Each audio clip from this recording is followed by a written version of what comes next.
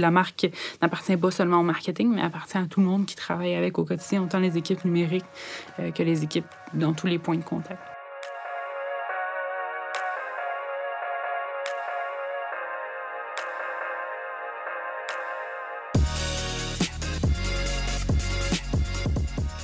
Bonjour à tous, je suis Lina Zaraté, stratège numérique. Merci de nous rejoindre pour le rendez-vous Valtech Café de Montréal. Je suis avec deux expertes aujourd'hui, Roxana Brongo, lead création, et Catherine Gauthier, lead expérience client. Bonjour à vous deux. Bonjour. Bonjour. Bon, aujourd'hui, le premier contact des consommateurs avec une marque ou une entreprise se passe majoritairement sur mobile. Nous allons donc parler d'une pratique incontournable en 2019, réfléchir à son brand en pensant d'abord au numérique, l'approche Digital First.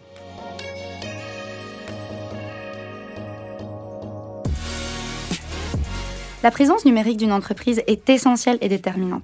Cela apporte de nouveaux défis aux marques pour se positionner de façon pertinente pour ses clients. Les compagnies ne peuvent pas adresser leur brand dans tous les médias de la même façon, et surtout pas avec des messages unilatéraux. Donc, pour discuter et répondre à ces défis, Roxana et Catherine vont nous partager leurs opinions et conseils pour intégrer cette approche du Digital First au sein de vos pratiques. Donc, comment cette pratique se différencie-t-elle du branding traditionnel ? Aujourd'hui, la question qu'on se pose, c'est surtout dans l'approche. C'est ça qu'il faut penser de différent.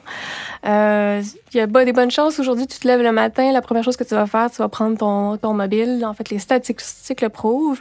Donc, la façon qu'on consomme les médias ou médias sociaux sont souvent numériques. Et il ne faut plus penser, ma marque va être vue dans un journal, oui, mais beaucoup moins que toutes les expériences numériques. Donc, il faut commencer la réflexion du brand avec ce que les gens font naturellement aujourd'hui. Et c'est surtout ce qui se passe en numérique et surtout en mobile. Oui. On le sait, les marques sont construites sur des perceptions, sur des expériences. L'approche traditionnelle nous a toujours amené l'entreprise à réfléchir son branding sous forme de promesse de marque où elle décrit l'expérience qu'elle veut faire vivre à ses clients. L'approche du branding a toujours été une approche très inside-out. Donc, l'entreprise réfléchit à ce qu'elle veut faire vivre aux clients. Oui. Dans le cadre de notre pratique de branding expérience, on souhaite adopter une approche qui est davantage outside-in. C'est-à-dire que le client inspire à la marque le type d'expérience qu'il veut faire vivre avec celle-ci. Puis le problème, c'est qu'on le conçoit souvent de façon traditionnelle en pensant on va faire la strat, après on va faire le design. Ce qu'on trouve, nous, c'est que c'est pas assez. Il faut aller chercher une couche un peu plus loin. Oui. C'est pour ça que dans nos mandats, souvent, ce qu'on va faire, c'est qu'on va inclure des experts CX. On veut mieux connaître, mieux comprendre nos clients, puis ainsi que le contexte dans lequel ils interagissent avec la marque. Donc, comme Roxana disait, beaucoup plus digital maintenant. Oui, il y a des médias imprimés, mais les clients vont davantage être sur numérique. Oui, c'est ça. Donc, c'est cette notion d'une marque de pensée. Tout d'abord, c'est quel type d'expérience qu'il veut faire vivre. Et à ton point, Roxana, c'est juste de marier plus les expertises. Donc, pas tout d'abord faire la strat, après faire ça, mais juste penser toutes ces choses, toutes ces pratiques en même temps. Oui, exact. Puis, dans le fond, j'avais lu un livre de Thomas Gad, de Customer Experience Branding, qui disait que la vraie valeur d'une marque réside dans le sens qu'elle a pour les personnes qui interagissent avec elle. Donc, c'est beaucoup plus les clients qui font vivre la marque. Ça veut dire quoi au niveau design, tous ces points de contact-là? C'est qu'on va aller vraiment un peu plus large. On ne va pas se concentrer juste sur le design ou qu'est-ce qu'on veut représenter en termes de logo ou des trucs comme ça. On va vraiment falloir adapter chaque morceau de design à quel média qui va, à qui il s'adresse. Des fois, c'est des subtilités. Ça rend pas ça nécessairement plus complexe, c'est juste un peu plus approprié. Puis ça veut dire des fois réfléchir un petit peu plus longtemps comment que le design va être interprété. Les entreprises ou les marques qui veulent instaurer cette pratique, on se pose la question par où commencer. Donc côté stratégie, on le sait bien, il y aurait une partie de démarche de positionnement de la marque, après qu'une analyse compétitive de marché aurait été faite. Ça, on peut parler plus du côté stratégique, mais du côté design et du côté CX, qu'est-ce que ça veut dire d'aborder la marque de Digital First ? C'est sûr que côté design, il y a la base, il faut la couvrir. T'sais, le guide de normes qu'on a l'habitude de faire aujourd'hui encore est encore de valeur importante. Je pense qu'il faut juste la commencer autrement. Comme on parlait tantôt de mobile, on peut penser à... je vais aller dans le granulaire là, au niveau design. Souvent, on va réfléchir à c'est quoi le plus petit logo pour qu'il soit lisible sur du papier. Mais aujourd'hui, la définition du téléphone est tellement hallucinante que le logo sur ton téléphone est encore plus minuscule. Fait qu'il faut penser comment mon logo va être visible et reconnaissable sur un appareil téléphonique cellulaire. Fait que ça... C'est juste une façon différente de le penser. C'est plus le plus petit logo papier, c'est le plus petit logo mobile qu'il faut penser en premier. C'est des détails comme ça qu'il faut revoir, en fait. Puis, pour mieux définir ces points de contact avec ces interactions mobiles ou web, dans le fond, nous, ce qu'on va faire, l'équipe CX, c'est d'insuffler au design une meilleure compréhension des clients. Donc, après de la recherche, où on va avoir décelé des insights, on va aussi créer des personas qui sont des archétypes de nos clients qui nous permettent d'humaniser, dans le fond, les clients qui vont interagir avec notre marque. Mais on peut voir qu'est-ce que les clients tentent de faire à tous les points de contact. Donc, ça l'aide, après ça, le design à mieux comprendre les clients. Mm-hmm. Ensuite, comme on disait, on va créer ces parcours client qui nous permettent de voir tous ces points de contact-là. Puis, on nous permet d'influencer cette création de marque. Donc, on veut comprendre l'expérience du client qui est là avec la marque à tous les points de contact. Puis, comme on dit souvent, le marketing fait des promesses, puis le CX les tient. Donc, cette promesse qui est envoyée par le marketing à grand coup de publicité, nous, on s'assure qu'à tous les points de contact, qu'est-ce qu'on a dit qui arriverait se passe. OK, donc c'est bien s'assurer d'avoir des journeys et des personas pour bien comprendre à quel moment on communique avec ces personnes et de bien s'assurer que ça soit aligné. Oui, exactement. Et puis en fait, c'est ça, c'est pas linéaire, c'est vraiment travailler ensemble. On a parlé un petit peu moins de stratégie parce que c'est peut-être des choses qui sont plus classiques, qu'on connaît déjà un peu mieux.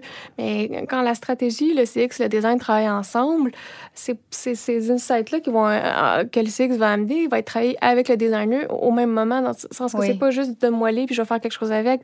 Si je te les redonne, on les reteste, etc., ça marche-tu? C'est-tu les bons messages qu'on veut passer? Ça fait-tu du sens? C'est-tu dit de la bonne façon? C'est-tu cohérent? Fait que c'est vraiment un travail d'équipe, c'est vraiment pas linéaire. Puis cette façon-là la rend beaucoup plus complète. Quand on dit humaniser, c'est humaniser aussi dans la façon de le faire. Oui, c'est vrai. Et aussi, un point qu'on en parle, c'est le fait que c'est quelque chose qui n'est pas ancré dans le mur, mais qui est quelque chose qui va évoluer ou qui va bouger peut-être avec aussi les tendances qui vont très, très vite. Le numérique va très, très vite aujourd'hui.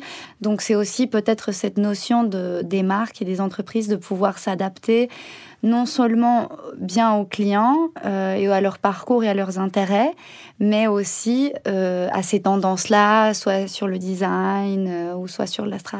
C'est sûr que les comportements changent et évoluent selon les nouveaux gadgets qui arrivent, comment on les utilise.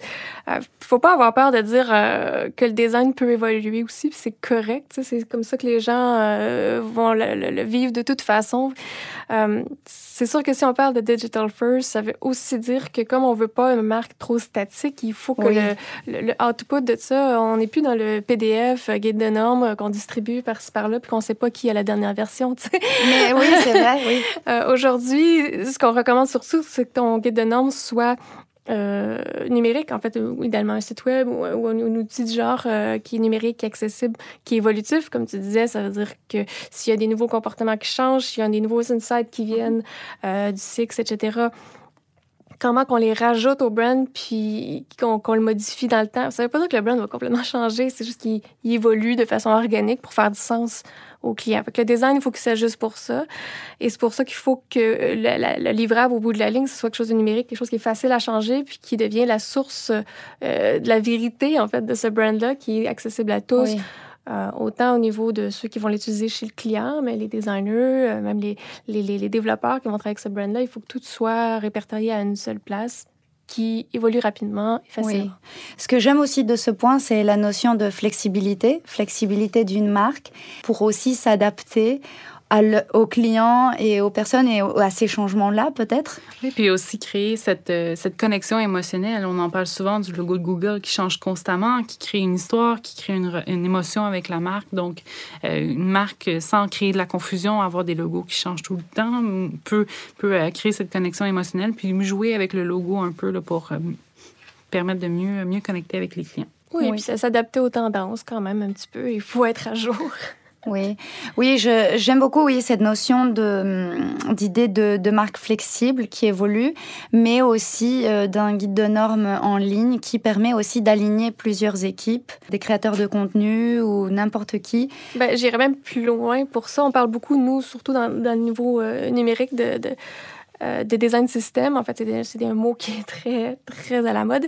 Le design system qui est vraiment sorti du monde du numérique, qui est comment bâtir toute la librairie pour les designers, pour les UX, mais aussi pour les développeurs. Tous les morceaux du brand, mais version numérique, sont concentrés dans ces librairies-là, qui sont souvent un output, autant librairie qu'un site web. Mais aujourd'hui, quand tu dis design system, je veux dire, le mot le dit même, c'est tout le système du design d'une brand. Donc, au bout de la ligne, là-dedans, je devrais avoir aussi tous les éléments d'un guide de normes plus traditionnel qui pourraient tous se retrouver à la même place.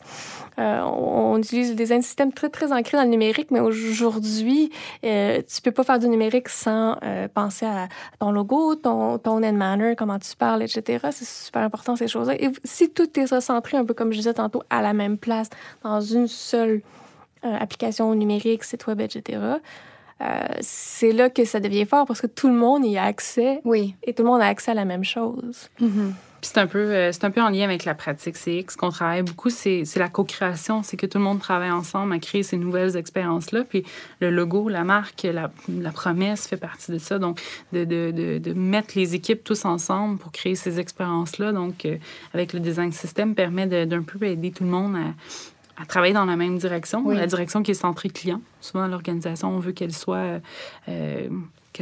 regarde le client, puis l'objectif, c'est de satisfaire et de créer des expériences pour le client. L'objectif commun de ces équipes ne devrait pas être en silo, mais l'objectif commun de la satisfaction du client. Exact. Puis le design system est un autre outil pour briser ces silos-là, puis faire que tout le monde peut travailler ensemble. Puis la marque n'appartient pas seulement au marketing, mais appartient à tout le monde qui travaille avec au quotidien, autant les équipes numériques que les équipes dans tous les points de contact. Maintenant, est-ce que c'est une pratique qui est limitée à quelques industries ou est-ce que c'est quelque chose que n'importe quelle entreprise ou marque doit penser aujourd'hui? C'est plutôt un incontournable pour tout le monde. Carrément. Que tu sois une petite entreprise, une grosse, il y a de fortes chances que tu aies une présence numérique aujourd'hui de toute façon. Puis je pense que quand on parle de branding experience, c'est le BX en général, c'est tous les expériences. Donc, est-ce que c'est parce que c'est une expérience d'un nouveau logo, d'un nouveau produit, d'une nouvelle entreprise? Pas nécessairement. Ça peut être l'expérience que tu veux créer pour un produit qui évolue, qui change de raison d'être. Ça peut être ça. Ça peut être aussi juste un nouveau produit, une mini-évolution. Mais l'expérience, c'est avec tout ça. Fait que ça marche avec tout et à tous les niveaux. Donc, c'est pas quelque chose qu'il faut avoir comme gros et épeurant. Ça peut l'être un peu plus déstabilisant si je pars de zéro, puis je bâtis un brand, puis je vais être sûre que je vais toucher à tous ces morceaux-là. Mais ça peut être vu de façon très évolutive aujourd'hui. Ça peut dire, j'ai déjà un brand, mais je veux faire avancer telle partie. On va travailler en ce sens-là, puis on va rajouter à l'expérience globale de la marque avec des morceaux à la fois pour le rendre plus complet éventuellement. Mm-hmm. Puis au niveau de la clientèle, souvent, on sait, les entreprises qui font plus de B2C, qui parlent au consommateur final, le branding, la promotion, la communication est toujours plus importante avec cette clientèle-là. Mais moi, je crois que le branding, le BX, dans le fond, s'adapte d'autant plus, c'est très important au niveau des entreprises qui font du B2B. Dans le fond, quand on travaille avec une entreprise, dans une relation entreprise pour entreprise, donc en B2B, il y a plusieurs intervenants, il y a plusieurs points de contact qui sont majoritairement digitaux. Ce qu'on souhaite faire vivre, c'est une expérience qui va aider la personne à simplifier sa vie, simplifier son travail. Donc, cette multitude d'intervenants, de points de contact, donc tout ce mélange-là, fait que le branding expérience est d'autant plus important en B2B, même s'il est en B2C, il est très important en B2B. Donc, c'est pas parce qu'on est une entreprise qui vend à d'autres entreprises qu'il faut mettre de côté l'importance de son brand puis de le faire vivre au numérique. On n'a pas parlé beaucoup des employeurs, mais des employés, pardon, mais ça aussi, c'est super important. On parle souvent, traditionnellement, c'est le marketing qui va parler de la marque, c'est les communications, c'est les designers. Mais chaque employé est un ambassadeur de la marque au bout de la ligne. Donc, quand on parle de CX, il faut les inclure, mais aussi, au bout de la ligne, quand on leur donne le brand, il faut les évangéliser d'un peu d'une certaine façon. Dire, voici votre brand, est-ce que vous pouvez l'utiliser comme avec les normes qu'on vous donne aujourd'hui? Est-ce que ça fait du sens pour vous? Puis c'est eux qui vont l'utiliser au bout de la ligne. Donc, c'est important pour eux aussi de les inclure pour qu'ils soient ces ambassadeurs. Et les motiver à prendre la parole. Mais même déjà aujourd'hui, tout le monde communique sur le réseau personnel.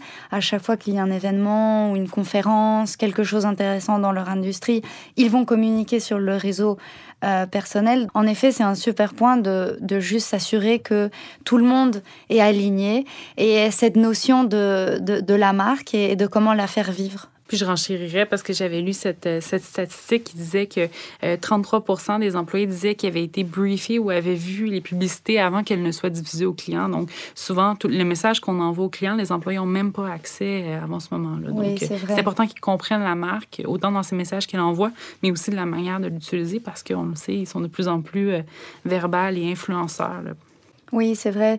Donc, on se dit que n'importe quelle industrie, B2C, B2B, c'est juste pour n'importe quelle entreprise, grande ou petite. Aujourd'hui, l'important, c'est juste de s'assurer de s'aligner. Et ça ne doit pas être peut-être une grosse démarche de changement de marque, mais ça peut juste être une évolution de quelque chose qui est en place déjà. Je pense qu'il faut juste le voir aujourd'hui comme un peu comme un wake-up call. La réalité, c'est que le branding, il faut le vivre de façon numérique. C'est comme ça que ça se passe déjà. C'est comme ça qu'il faut le réaliser, le créer.